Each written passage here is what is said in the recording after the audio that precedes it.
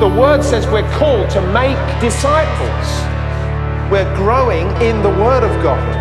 Jesus Christ was sent to be our Savior. This is the Bromley Town Church podcast.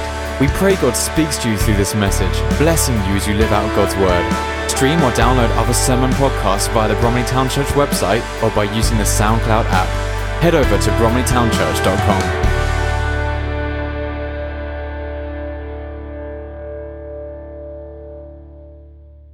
This is red hot down here. Come on, guys, you got to do it. And Earl's on that side. It should be red hot over there too. See? Yeah, see, Stuart's got it. Praise the Lord. This morning, we're starting a new series this morning. There it is, God's training ground, lessons from David. And today is anointed as king. And I'd like you, if you've got a Bible with you, if you've got a phone with you, let's turn to Judges 21:25. Judges 21:25. We're going to start today. Where is Judges, by the way? Judges at the beginning of the Bible. Not right at the beginning, a few books in.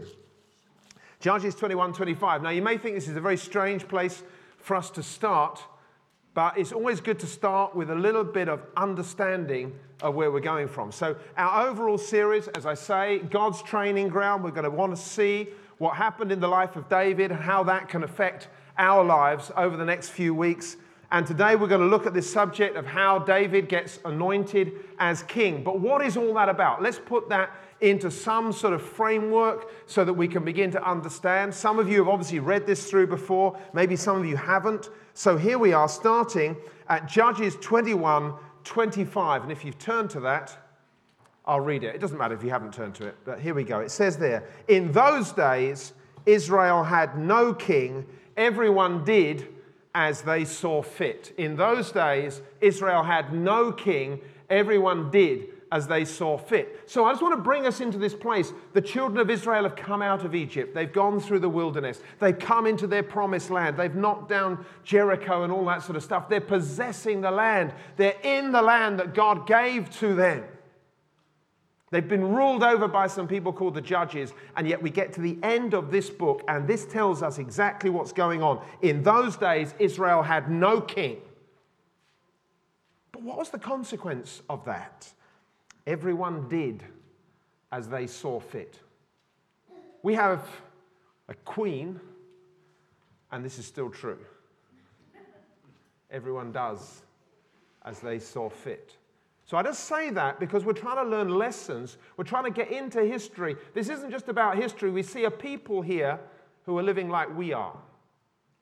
Now, from this book, from Judges, we go into the book of Ruth. Ruth tells the story about an outsider from Israel who decides to make her God the God of Israel.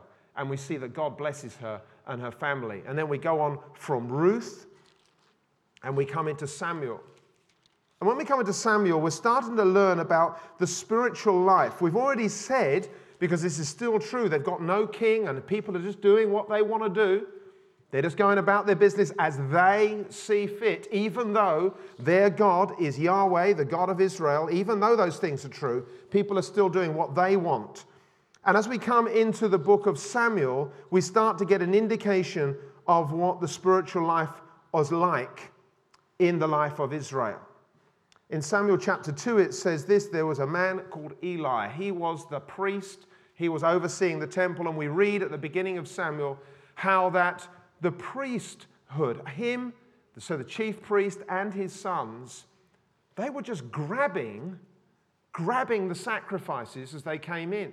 The priests were allowed by the law to take some portions of meat from some of the animal sacrifices that were made. And that was a method for them to be able to survive. That was how they got their food. So that was fine. That's what was laid down in Moses. But you know what these guys were doing? It's almost like, I don't care what you come in here for. Give me your meat. Give me your sacrifice because I want to have that. There was this sense of like no honor of God at all.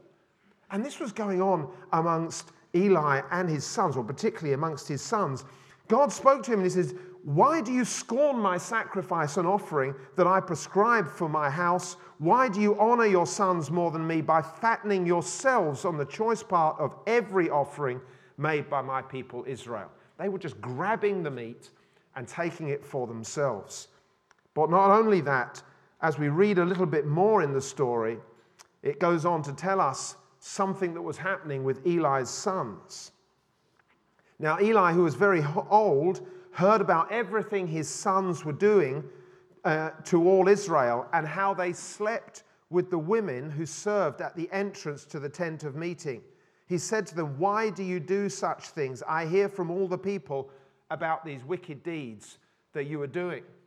Now, in a week like this, when there's been all this stuff about what's going on in Hollywood in the press, this is like bang up to date here. He said this was in the church. The priests, the guys who were not only stealing the meat when people were coming in to bring it for their sacrifices, there's women there who are helping and serving. They're sleeping with these women. It's corruption, folks. Absolute corruption. And if we were to go on further into Samuel chapter 3, verse 1, it says this: "In those days, the word of the Lord was rare. There were not many visions." You know what? It's hardly surprising, is it? The picture that we're coming into here is what we see about Israel. This is the nation for which God had done amazing things, for which God had fulfilled his promises, for which God had brought them, as he said he would, into this promised land. They are there, and yet when they get there, they forget about God. Everybody's doing what they want to do. And if that's just like, I need food and I'll take it, in the priesthood, where God is to be honored, people are dishonoring him. Where God's name is to be held in high honor, people are sleeping with other people who they shouldn't be sleeping with. And what is the result of that? God by nature has to withdraw. I can't be there. In those days, the word of the Lord was rare. Let's bring it right up to date where we are with what's going on in the press this week, with what's happening in our nation and in the nations of the world. We have to say, are we any different these days? Aren't the times that we live in dark days? From the point of view, is the word of the Lord being announced across the nations, or is the word of the Lord rare? I think it's rare. Folks, one of the things that we really learned last week, if you were here last week and we've been through that time of prayer, you know that as we press into God's presence, his presence increases here. As we seek him, he does things amongst us. Now, the opposite is true as well. When you walk away from him, when you leave him, then you know what? God's presence starts to move away. Because God wants to be honored. Let me just ask you this question. Do you feel in your life that you are honoring God in the way that you're living? Are we snatching things? I mean, it's not necessarily that we're snatching sacrifice. Are we not bringing a sacrifice? Are we coming, even in our times of worship, and we're thinking like, well, how to give the best? You know, I'll just do what I do. God wants our best. He wants honor. You know, he doesn't want to share his glory with anybody else. He wants to come among his people, and he wants to declare his presence among his people. He wants people to know that my God is real. He is alive, and he is able to help me. He wants us to hold a testimony like that, because that is the type of testimony that will affect the nations. Now, just as in times like now, I believe God wants to do something because he wants to declare his presence and his name. If we're going back to this time and where Israel was, God wanted to do something. You know what God did? He came and moved in the heart of a woman who was barren. She couldn't have any children. Hannah was her name.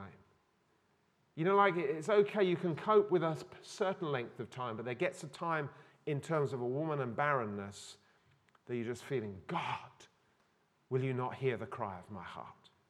And she went into the temple one day, brokenhearted. And it says that she was pouring her heart out. But you know what? It wasn't making any sound. It was just like she was moving her lips. She's just speaking out, but not with words. And the high priest looks at her and says, what's the matter with you? You drunk? And she says, no, I'm not drunk. I'm just telling God what's on my heart. Because my heart is breaking because I want to have a son. And she says, if God will give me a son, I will give him back to God. And the priest prays for her. Guess what? She gets pregnant. And she gives her son back to God. And that boy was Samuel. And this boy, Samuel, a young boy, comes and she brings him back to the temple to work under the high priest, to be at the temple. That's where he's going to be for the rest of his life. But this wasn't just any old boy. This was part of God's move, because he loves his people and he wants his people to know him. Folks, you may not always feel it, but God is for you, not against you. And he is at work in the secret things, in the hidden things. He's working the plans of heaven. His agenda is being worked out, that his glory may be seen. So Samuel comes and he is there. And if you know the story, you can read the story in 1 Samuel. This young lad goes to bed at night. He's lying down near to where the Ark of the Covenant is. He's lying there and he hears his name being called. And so he gets up and he goes to the high priest thinking he's calling him. And he said, "No, I didn't call you. Go back to sleep." So he goes back to sleep. And the story goes, this keeps happening and he keeps going. And eventually the high priest says, "Listen, you hear your name being called again. Just say, 'Lord, here I am. Speak. Your servant is listening.'" And of course he does, and God starts to speak to this boy. And from that time on, God started to interact with Samuel to raise him up as a leader over the people. It says in Samuel 3, it says, "The Lord was with Samuel as he grew up, and he let none of his words fall to the ground." He gave him authority in the nation. "And all Israel, from Dan to Beersheba," and that's like saying from John O'Groats to Land's End. That's what it means, the top and the bottom of the nation. "From Dan to Beersheba recognized that Samuel was attested as a prophet of the Lord. The Lord continued to appear at Shiloh, and there he revealed himself to Samuel through his word." So God established this prophet Samuel, and he was to rise up and to lead the nation. But as he is growing older, and as he is now beginning to think, who do I pass on to? He's starting to prepare his sons to actually carry on the mantle of leading the nation. But as he's doing this, the people are saying to us, no, we don't want your sons. Give us a king. Give us a king. But this displeased Samuel, because Samuel knew that ultimately we need to have a relationship with God. Individuals with God. That's what really counts. We don't need to have somebody over us doing those. We want to have a relationship with God. And so Samuel's saying, "God, I don't know about this." But God says, "No. Listen to what they are saying. It's not you that they've rejected me. But give them a king." And so we see, again, if you read Samuel, you'll read this story. You'll see that Samuel is told by God that when this certain young man comes to him, or he will know when God is bringing the right person to him. And then we get into the story of Saul and how the young man Saul comes to Samuel and God says to him, "This is the one. I want you to anoint him as king." And so Samuel anoints Saul, and Saul becomes the first king of Israel. And now Israel has a king to lead them. And Saul leads them into battle against the Philistines. And Saul, in one sense, is doing a good job, but then he's given other tasks to do. And he's given a task to go and utterly destroy the Amalekites. God says, "I want you to completely destroy these people, their animals, everything. I want you to destroy them because this is what they've done great wrong to my people. I want you to put this injustice to rights." So Saul is given this task, clear instructions of what he's to do. And certainly he goes and he fights and he kills a good number of them, but he brings back the king alive and he brings back certain of the sheep and the animals because he thinks they're really nice and good. He doesn't want to. And Samuel comes to him and says, "You haven't obeyed."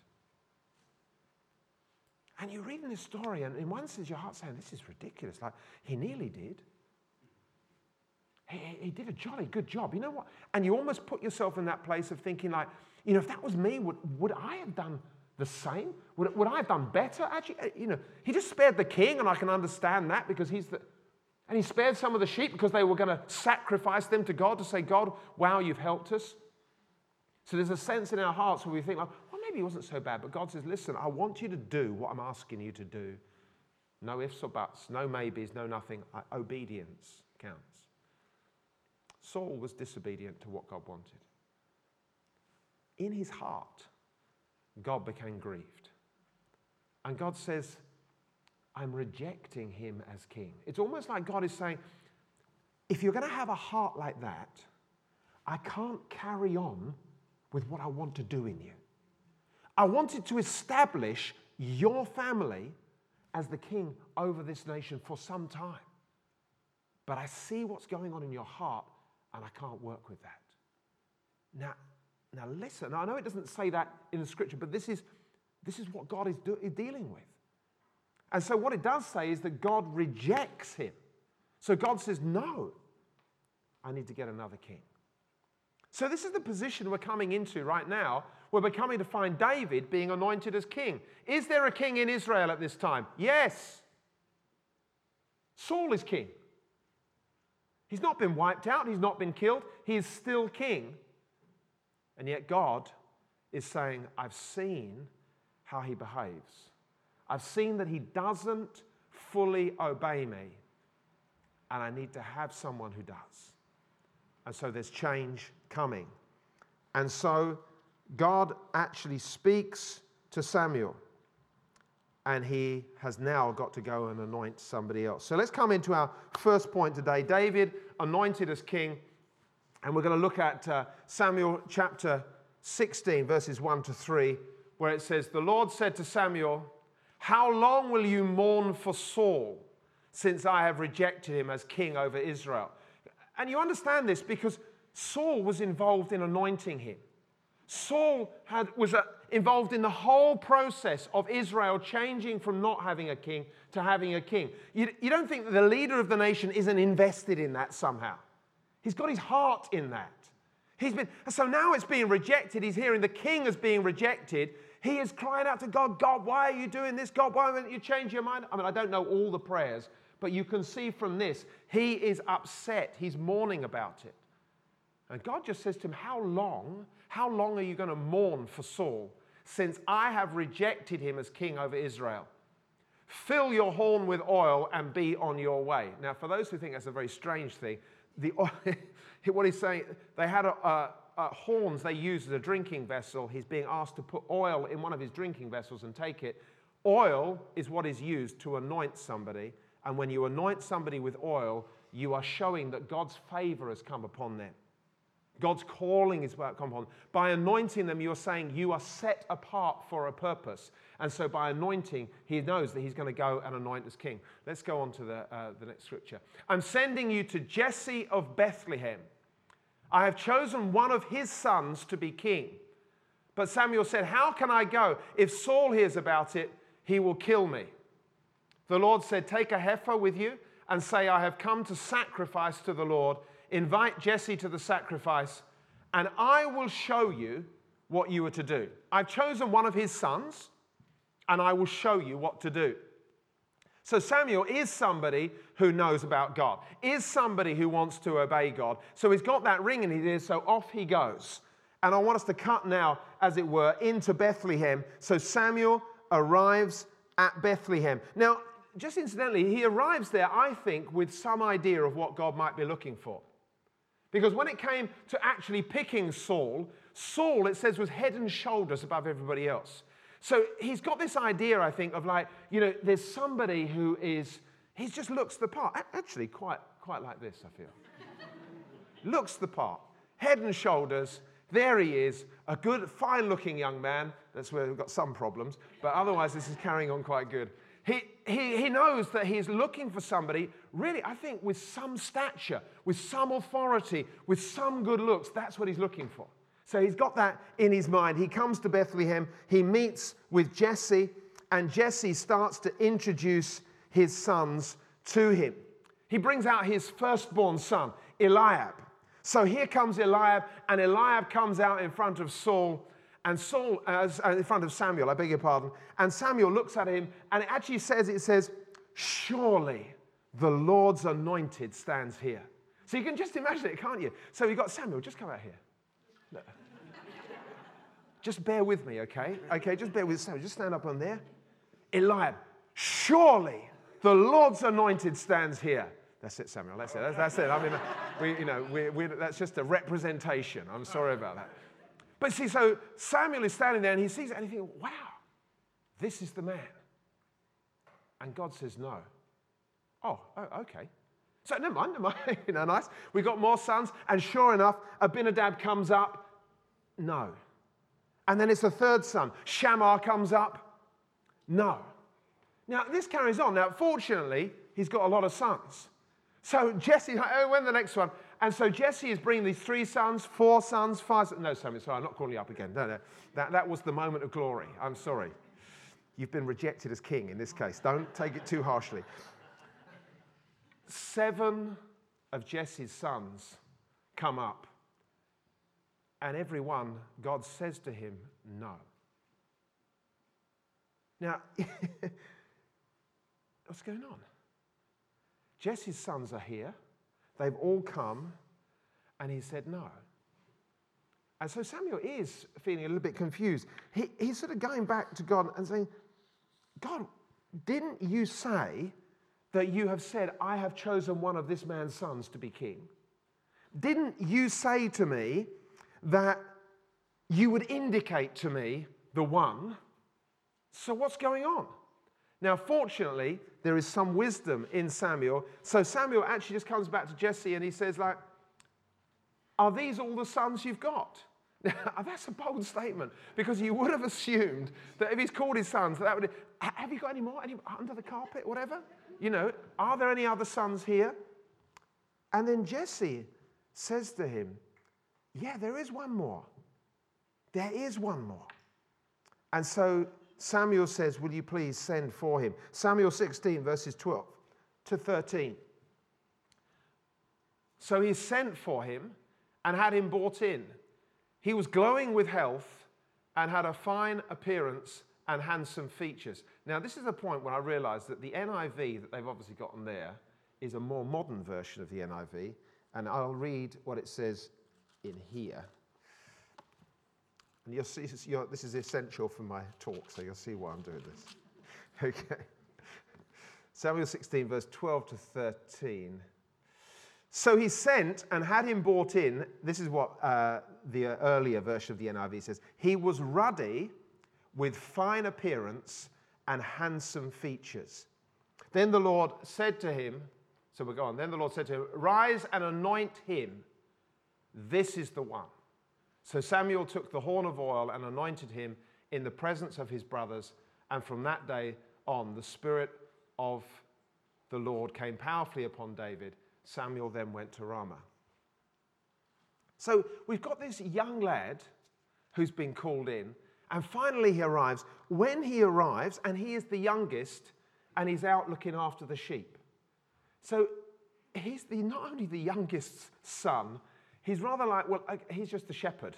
We'll let him get on with that. And when he does come in, it says, as I said in my version, it says he was ruddy with a fine appearance. Now, what some commentators say about that, when somebody's ruddy, it usually is talking about them being red. And he's suggesting that he was a redhead, a fair-skinned redhead. Now, this is no disrespect to anybody who falls in that category.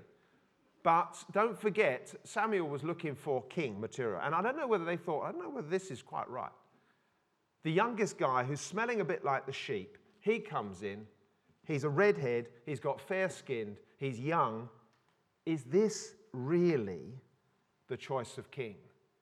But God says, this is the one that I have chosen. God chooses people that we easily overlook. Let me say that again. God chooses people that we easily overlook. Do you overlook yourself? Now, it's interesting because although I didn't know I was going to be making this point in one sense, but this touches in a little bit on the last series that we were doing about our identity. So this is just going to underline some of the things that we have already said there. But if God's bringing it up, then he obviously wants to underline it to us. How do you look at yourself, or rather, do you overlook yourself? It's important because it does affect us. I'm too fat, I'm too ugly, I'm too poor, I'm too rubbish, I've got a rubbish job, nobody... What is it that you think about yourself? Maybe you're in a great job, but you're still thinking about yourself, whether you're this or you're that. God created you, and he has created you to be you.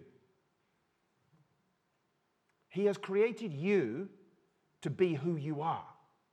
That's who he's created you to be.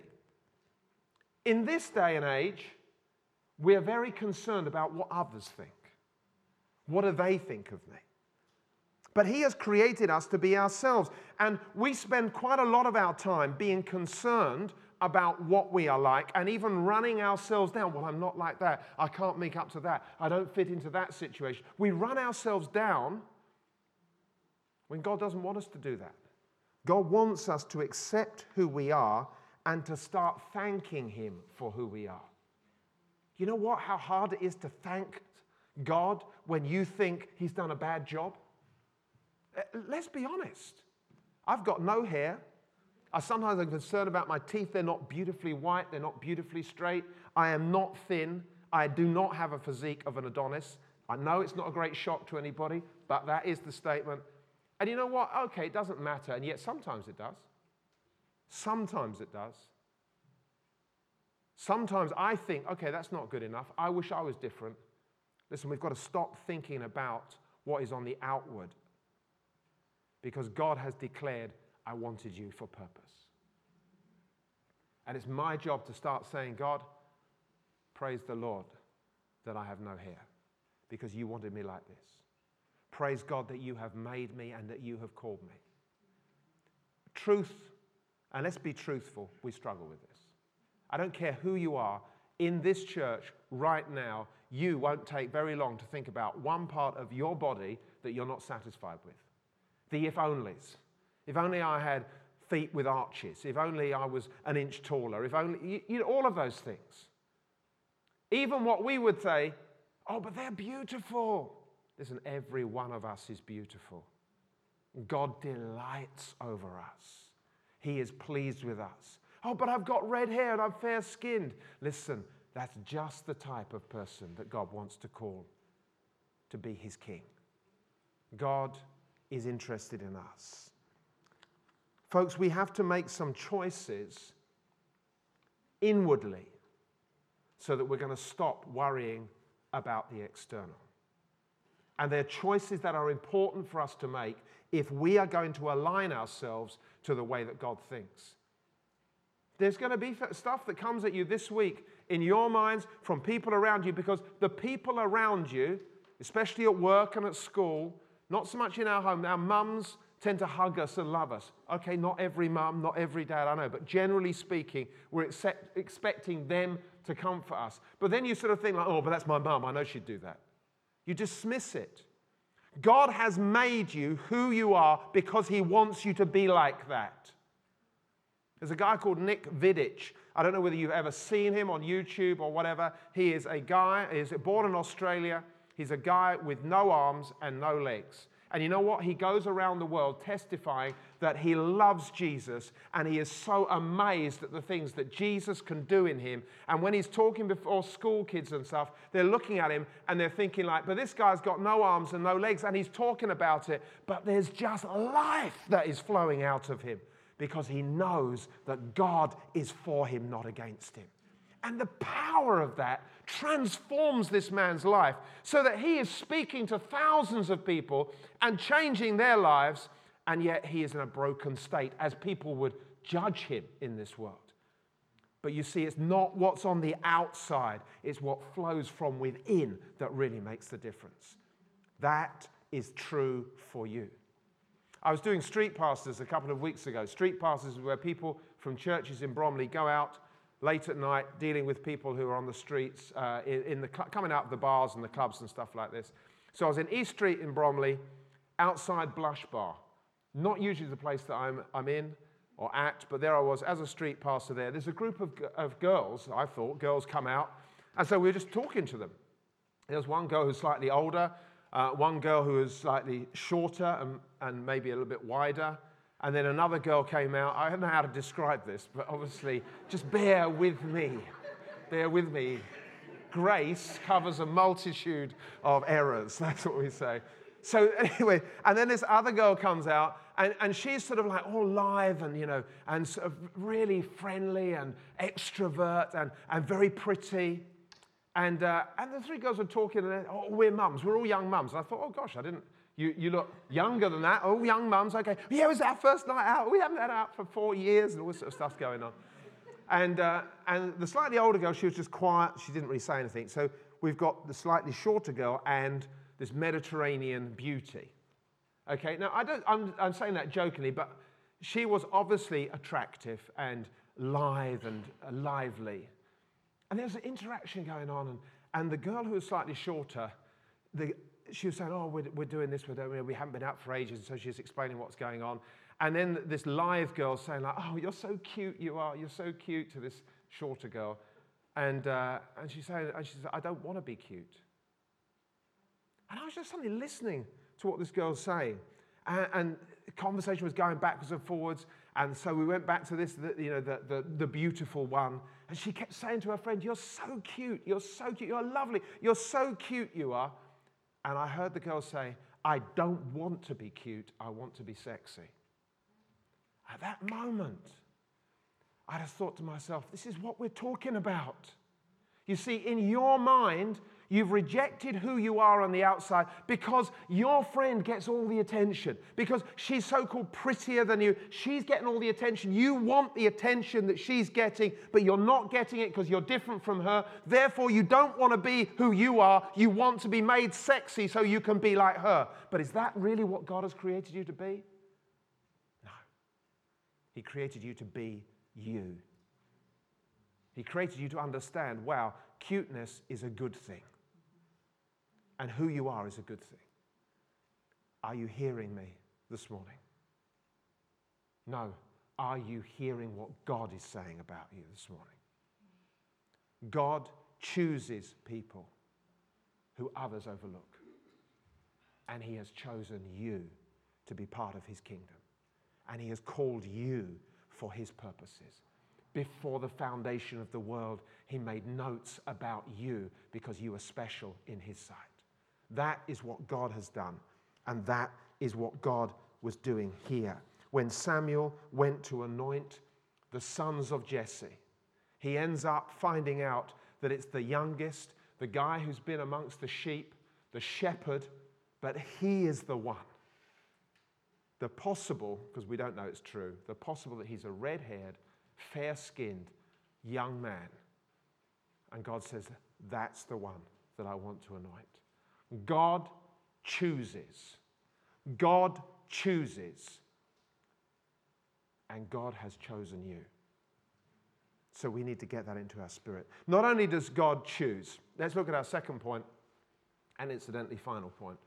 God looks at the heart. Let's just read our scripture, 1 Samuel 16. But the Lord said to Samuel, do not consider his appearance or his height.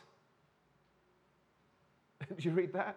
Do not consider his appearance or his height. What do? We're worried about our height and our looks.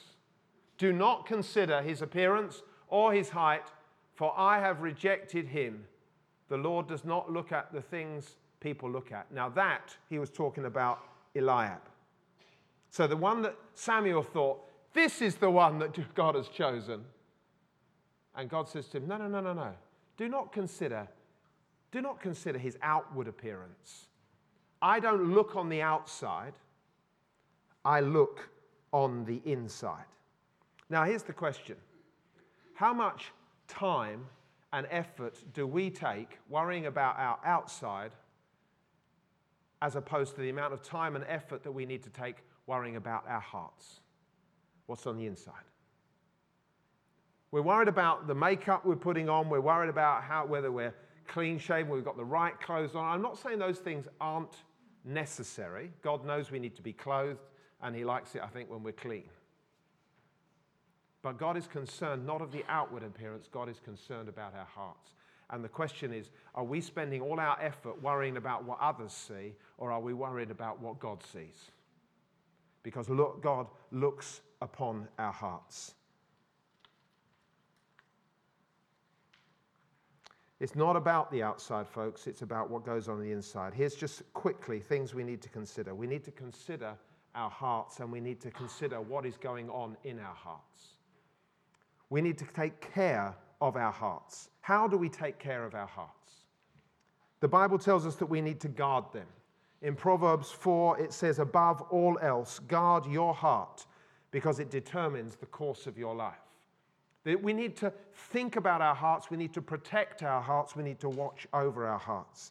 We need to guard them. We need to fill our hearts. Fill our hearts with truth.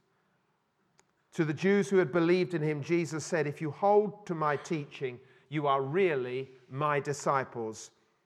Then you will know the truth, and the truth will set you free. We need to protect our hearts. In other words, not let everything come in, but we also need to fill our hearts with something that needs to be filled with truth. We need to get God's word into our hearts. Man does not live on bread only, but on every word that proceeds from the mouth of God.